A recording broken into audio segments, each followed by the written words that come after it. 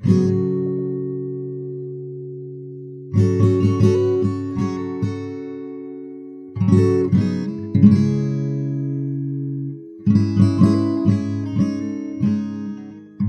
difference between a meat substitute, sometimes called a meat analog, and fake meat is one of both intention and outcome. A meat substitute is generally some type of culinary creation intended to replace meat in a dish that would typically contain meat, or a protein of some sort which sates that particular component of a person's hunger and checks that box on their health-related scorecard. In other words, a meat substitute is swapped in for meat and generally replicates or approximates some aspects of meat's character, whether that means its flavor, texture, appearance, or just its vitamin and mineral profile. But such foods can also be fairly far afield from seeming at all like meat, and still fall into this category. Falafel, for instance, is a bean fritter, and probably wouldn't appear to be meat to anyone who's eating it. You know that you are eating falafel when you are eating falafel, but it often fills the role that meat would otherwise fill in a variety of Middle Eastern dishes.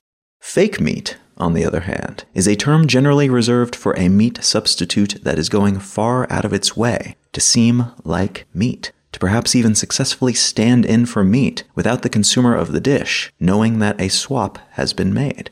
Plant-based hamburger patties, meat mince, chicken tenders, these would all fall into this category, as would vegan sausages or hot dogs, made of some combination of soy protein, tofu, seitan, nuts, lentils, vegetables, or other non-animal proteins, all wrapped together in the same form factor as an animal-based version of the same, and in some cases tasting quite similar as well.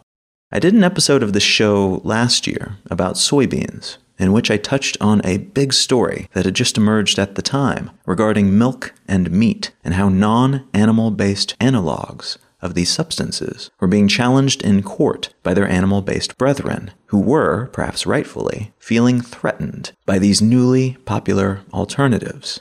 And as a consequence, were trying to make it illegal to call non-animal-based milk, milk, and non-animal-based meat, meat. The fairness or unfairness of this position, not to mention the legal validity of it, is still up in the air throughout most of the US, and in other countries that have seen such legal challenges emerge thus far. Whatever we call them, though, it's indisputable that the market for non-animal-based alternatives to many popular food products, from meat to milk, from eggs to honey, is growing quickly, and that growth is being noticed by entities with money to invest and the desire to inflate their bank accounts, while also potentially amplifying the efforts of companies that they believe in. And these investments, in turn, are leading to more interest in these spaces and more self-consciousness by traditional players with their old-school milks and meats, which are anything but unpopular, but who still see this newcomer growth market as a potential near-term threat to their health and maybe even existence. What I'd like to talk about today is a recent IPO by a fake meat manufacturer, some of the new ideas and technologies behind modern meat substitutes, and why now might finally be the moment that these products become more than just the relatively tiny niche market they've been for most of modern history.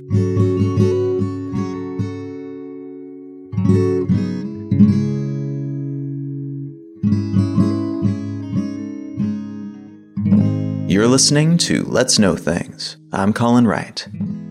The article I'd like to unspool today comes from Reuters, and it's entitled, "Beyond Meat's Share Price More Than Doubles in Vegan Burger Maker's IPO." An IPO is an initial public offering, basically when a private company decides to sell shares of itself on the stock market, not just to private investors. This is generally a move that is made when a company wants to scale up and to generate revenue so that it has cash on hand when it needs that cash, and the ability to generate more cash in the future by selling more shares of itself whenever it likes, rather than being limited to investment rounds from wealthy investors. So the IPO helps them sell tons of shares initially, and they have more shares in reserve that they can sell later, and the market determines how much each of those shares are worth based on all kinds of variables. The folks behind Beyond Meat seem to have thought that they were in a good position to sell shares of the company in this way at a good price and to make a lot of money doing it. There's always the chance that a company will have an IPO, sell tons of shares, but sell them way lower than planned, which would mean giving away portions of ownership of the company for less than desired and lowering the perceived value of the company. So making this choice to raise more money in this way was intended to put them in a more monetarily favorable spot compared to their competition, which, and I will get more into this in a moment, there is a lot of at this particular moment in this particular facet of the food industry. When we say that the share price of this company's stocks more than doubled on opening day, then that is a very good sign for the company. It doesn't mean that the stock price will stay high, but it does mean that the market, which includes a lot of people who have done a lot of research, both into the product and into the business model behind the product, it broadly indicates that a lot of such people have a lot of confidence that this company will do well. And in this case, the stock, at least, did very, very well. It actually rose more than 160%, starting from an IPO price of $25, a price the company and the folks who help such companies prime for IPO time decided would be a reasonable choice. It climbed from that $25 to $46 as soon as the market opened, and trades were so intense that the market had to halt trades for a bit due to the volatility. There was so much activity around this stock that they had to pause to get things sorted out so they could determine which purchases and sales happened in what order. By the end of the day, the stock price had peaked at $72, and it closed at $65.75, again after starting with an initial price of $25. Not bad for first-day activity, and very not bad for a company that warned potential stockholders ahead of time that it may never make a profit.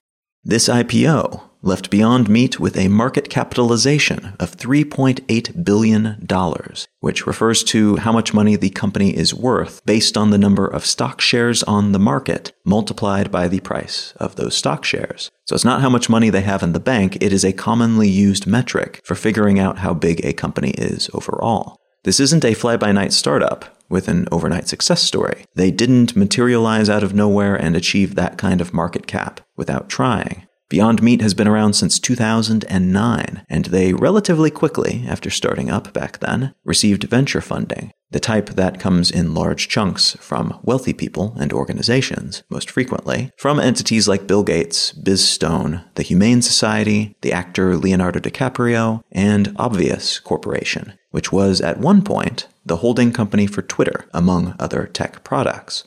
Beyond Meat seems to have, from the beginning, attempted to differentiate itself from the variety of mostly small, mostly unknown alternative to meat producers by taking some tried and true methods for producing viable meat alternatives and refining them with new ideas about how to make the products more palatable to a larger audience, and how to market those products to folks who are not already vegans or vegetarians.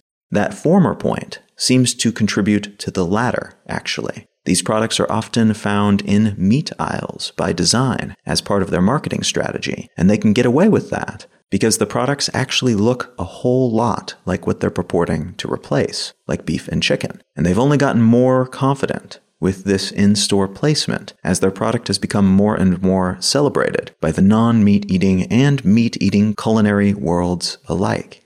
Part of the story of Beyond Meat and their IPO, though, is the story of this corner of the food world in general. Because although this IPO was undoubtedly a success, and is almost certainly a good sign for folks who are keen to see more high-quality meat substitutes on the market, Beyond Meat is not the only behemoth stomping around in this space. And their approach, their type of meat substitute, and their specific set of technologies are not the only viable options that investors and consumers have to choose from today. And there are even more of all of these things just over the horizon.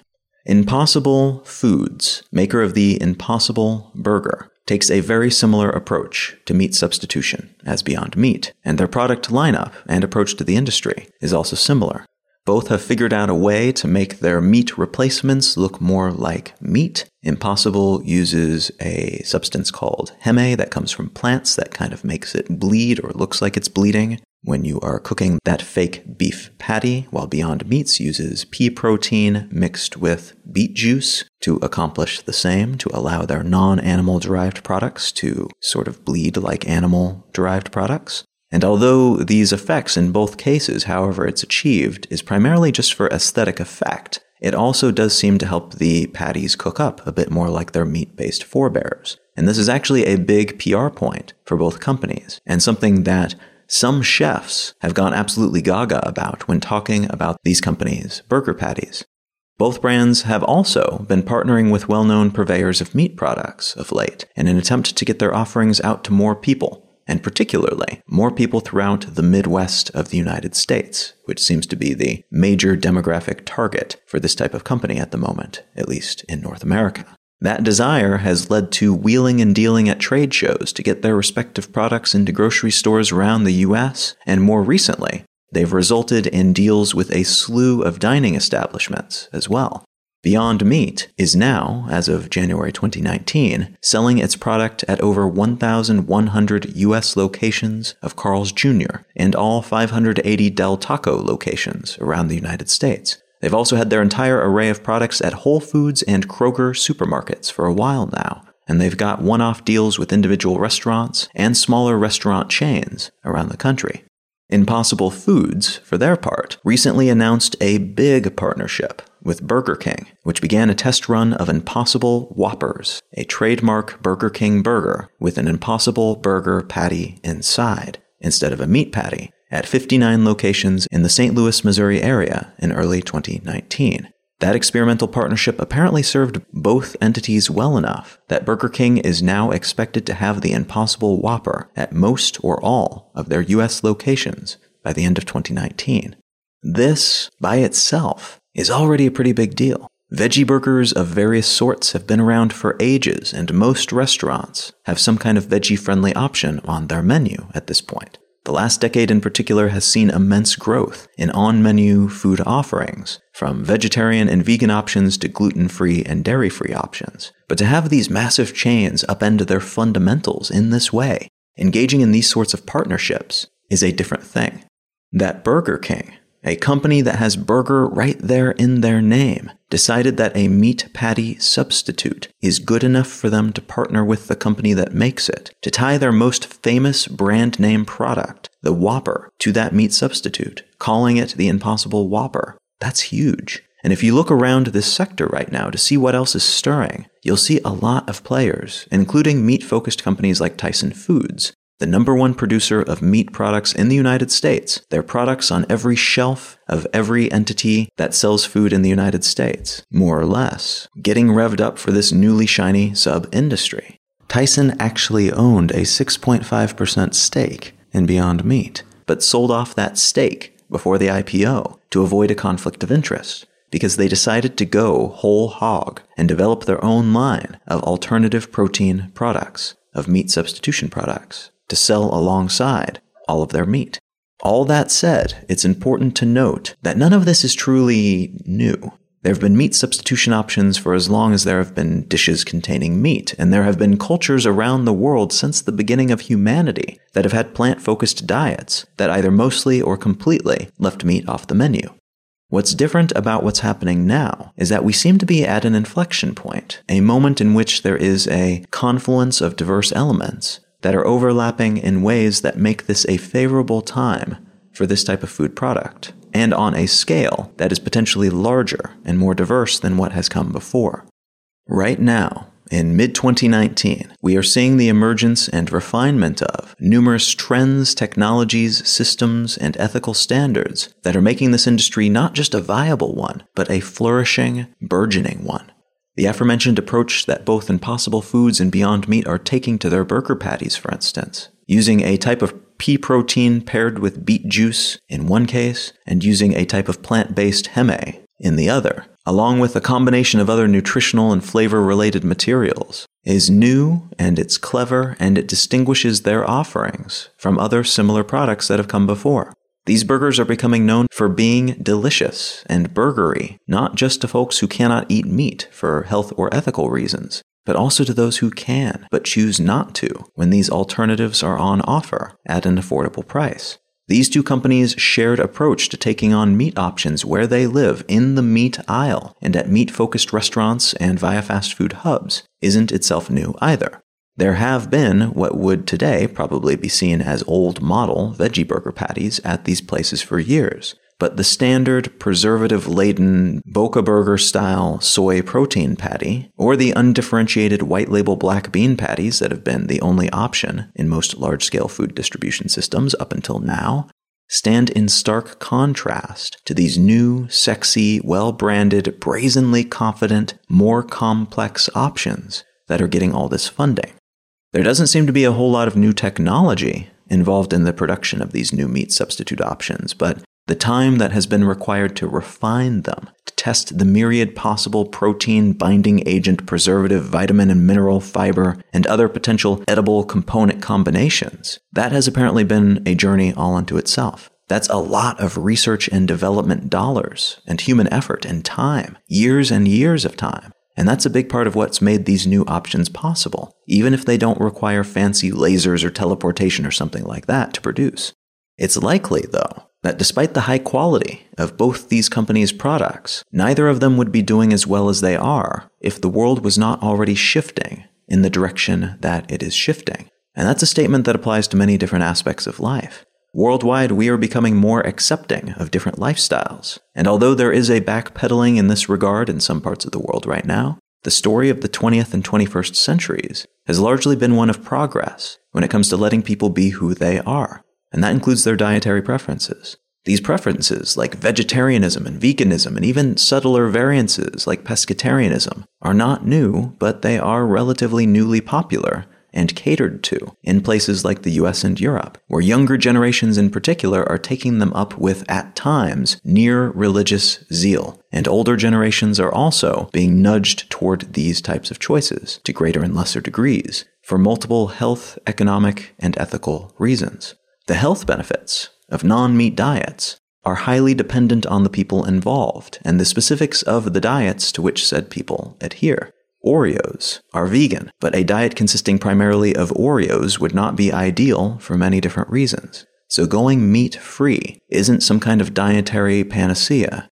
It's possible to be a truly unhealthy vegan.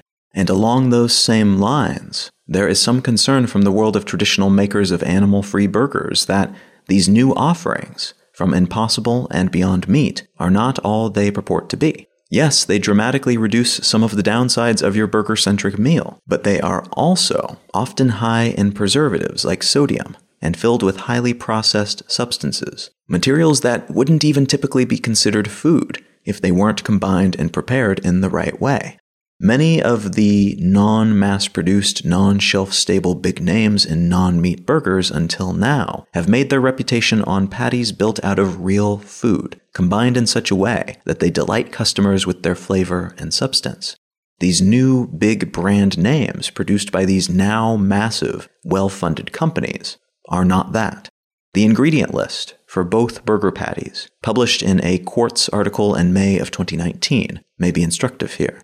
The Impossible Burger is made up of water, textured wheat protein, coconut oil, potato protein, natural flavors, and 2% or less of heme protein, yeast extract, salt, soy protein isolate, konjac gum, xanthan gum, thiamine, zinc, niacin, vitamin B6, riboflavin, and vitamin B12.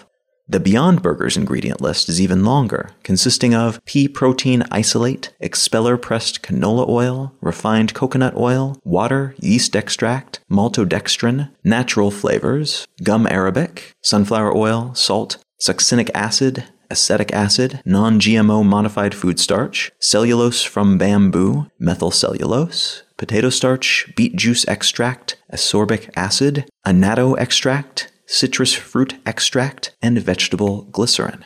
This is not necessarily a bad thing. All food is made up of other chemicals and proteins and other fundamental stuff. That's how living things work, and that's how food works. It's debatable as to whether putting those things together in a lab or assembly line is fundamentally different from putting them together in a kitchen or in another living organism, other than in terms of tradition.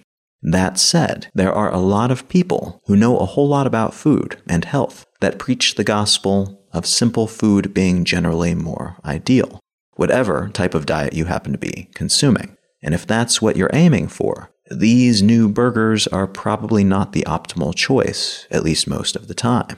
The economic argument for these sorts of meat substitutes is that, well, meat is often expensive. And when it's not, it's generally because that particular portion of the meat industry is being subsidized by the government, by tax dollars that you probably pay.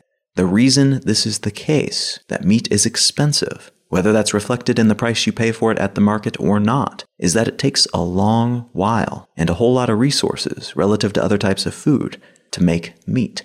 And that's because you really don't make meat. You make animals, and those animals grow meat on their bodies. They are made up of meat, and you harvest that meat from their bodies once you have raised them to be sufficiently meat-laden, and then kill them.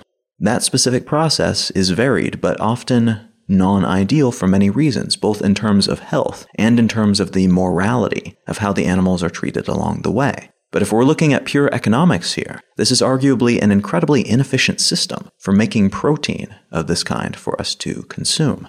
And if we really, really think it's important to eat muscle cells of this type, arranged in this way, it may be that lab-grown meat, which doesn't require growing and killing an animal to harvest. It's just the muscle tissue grown separately. That will almost certainly be cheaper than the current meat-growing process once it has achieved sufficient scale, and once you get rid of the meat subsidies that exist in many countries today for various reasons.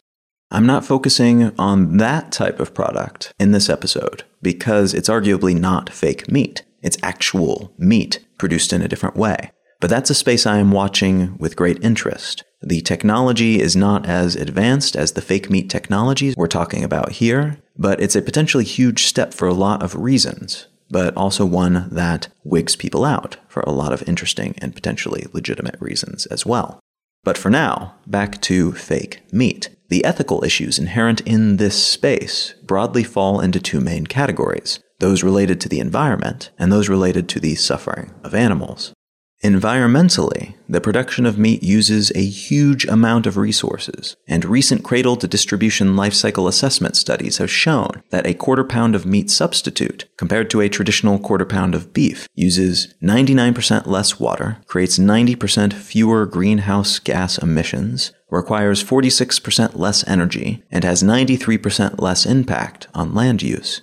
Now, some of these studies have been commissioned by the fake meat companies in question, which doesn't mean their data are worthless, especially since similar studies they didn't commission have resulted in similar numbers. But it's worth being aware that in nascent spaces like this, where there's this kind of money on the line, it's not unusual to find studies that are self-serving in some way, and not as unbiased as we might want. So it's good practice to not take these sorts of things at face value without first questioning the source. But whether these numbers are entirely accurate or just partially accurate, that's still pretty good news for folks who like burgers, but who don't want to contribute more than they already are to the numerous ecological issues that we are facing as a species today. In terms of animal suffering, there's pretty much no comparison here. It is possible to make the argument that certain types of ranching, of chicken raising, of feeding cows are more ethical than others, and that's almost certainly the case. But if you want to avoid treating other animals as food sources, real meat is not really an option at all to begin with. So these sorts of products become one more option in an also growing sea of vegetarian and vegan food products, many of which don't even pretend to be meat replacements. But crossover foods like these fake meat burgers may make such dietary restrictions seem a little more doable to skeptics, and they could give folks who agree with the ethics of non-meat diets, but who don't have the willpower to stray from their meat-heavy upbringings, the nudge that they need to adopt another way of eating, at least part of the time. And that's an important part of this story, I think. What this IPO and the overall growth of the meat substitution industry represents is a shift from more niche lifestyle, veganism and vegetarianism into something that's more accessible and practical seeming to a larger group of possible consumers. If you're already vegan, the success these companies are having may be nice. It may provide you with more options or give you another talking point at dinner with your non-vegan family, a way to help them accept your perspective on things because it's not a crazy-seeming ultra-niche dietary choice anymore. But it probably won't fundamentally change your life in any real way. You are already happily munching on plant-based foods anyway. These burgers are to the meat replacement world, in my mind at least, sort of like casual gaming has been to the video gaming world. A new technology and collection of systems and lifestyle orientations emerged about a decade ago, very much including the smartphone and the concept of selling apps for smartphones, and that led to a surge in popularity in gaming amongst people who had never gamed before. The games that did really well within this new paradigm, though, were not the typical video game fare. They were casual games like Angry Birds and Food Ninja, and other titles you could play while on the subway, while waiting for your kids to get out of school, while in the waiting room at the doctor's office. These were still video games, but they weren't taken particularly seriously by existing gamers. In some cases, they were even scoffed at by people who had their own video game consoles, who wanted high-end graphics and epic storylines and titles that required hundreds of hours of experience to master, rather than these quirky little tap-tap-tap games that you could pick up and put down whenever, without the same sense of growth and destination that these hardcore gamers were accustomed to.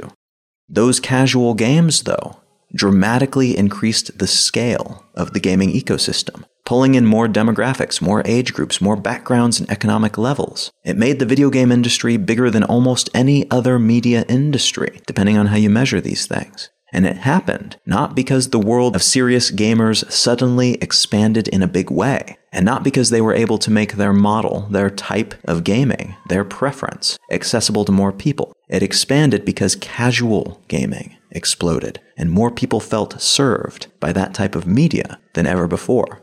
Casual gaming, then, was a very serious thing for the industry, but also for the culture of gaming. It changed that culture. It changed those who were a part of it. It changed the level of influence that video games had on broader pop culture. It changed everything. Traditional plant-based diets, I think, may experience the same as those hardcore gamers did in the near future. We will see more casual, plant-based meal consumers who are vegan or vegetarian much of the time, perhaps even most of the time, and that will swell the ranks of folks who eat such foods and the bank accounts of the companies who make such foods. And that, in turn, will also adjust the culture surrounding these diets, which at times can be quite dogmatic, bordering on religious, but which might open up more when it seems friendlier, easier to access, and more receptive to outsiders and their wants and needs. Wants and needs that may not fit squarely into the trends and into the culture that currently exists within these dietary subcultures. This IPO and this moment in this industry could represent an inflection point in this space then, but perhaps not in the way that folks in the plant-based diet world always envisioned. It may not be that we all come to the plant-based table for the same reasons. Some may crave meat and happily eat it when they get the chance, but may not be able to justify the cost, as real meat prices shoot up due to the loss of subsidies and some of their economies of scale. Meat substitutes may make up more of that market and compete with the low prices that they can achieve due to their far lower footprint and far more rapid production timeline. It may be that health concerns nudge others over the line, and still others arrive because, although they enjoy a good lamb chop, they're also worried about climate change, and are trying to adjust their habits toward lower impact behaviors wherever possible. And meat turns out to be a truly simple option for many people in that regard, in terms of reducing one's pollution and resource consumption footprint. And it may be that other people make the shift because of the taste, because they like the meals being offered by vegan and vegetarian chefs. Maybe they'll adhere to those dietary standards part of the week, or just one day a week. Maybe they'll be less strict and do it just on a meal-by-meal basis. Terrible vegetarians, perhaps, but wildly less polluting and perhaps even healthier omnivores, by some standards at least. The future in this space, in other words, may not be shaped by one of the existing sides of the meat or no meat debate. It may be shaped by a confluence of new groups, new individuals, adopting the pieces that make sense to them, that are marketed to them, made accessible to them, and making those pieces their own. And there's a chance that this new future could achieve many of the goals that many people have been trying to achieve for a very long time when it comes to meat consumption or non-consumption. But it may arrive in a package that looks a whole lot like what came before.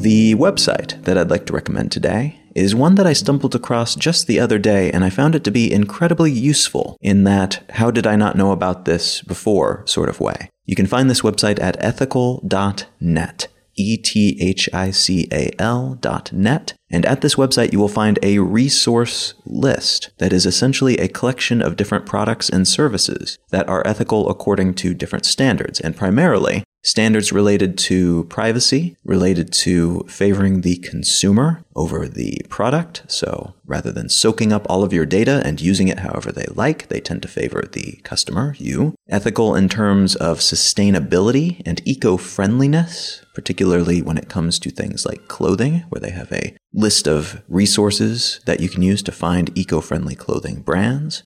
And ethical according to other standards like the way that you eat. There's actually some vegan and vegetarian-focused options on here, which is relevant to this episode.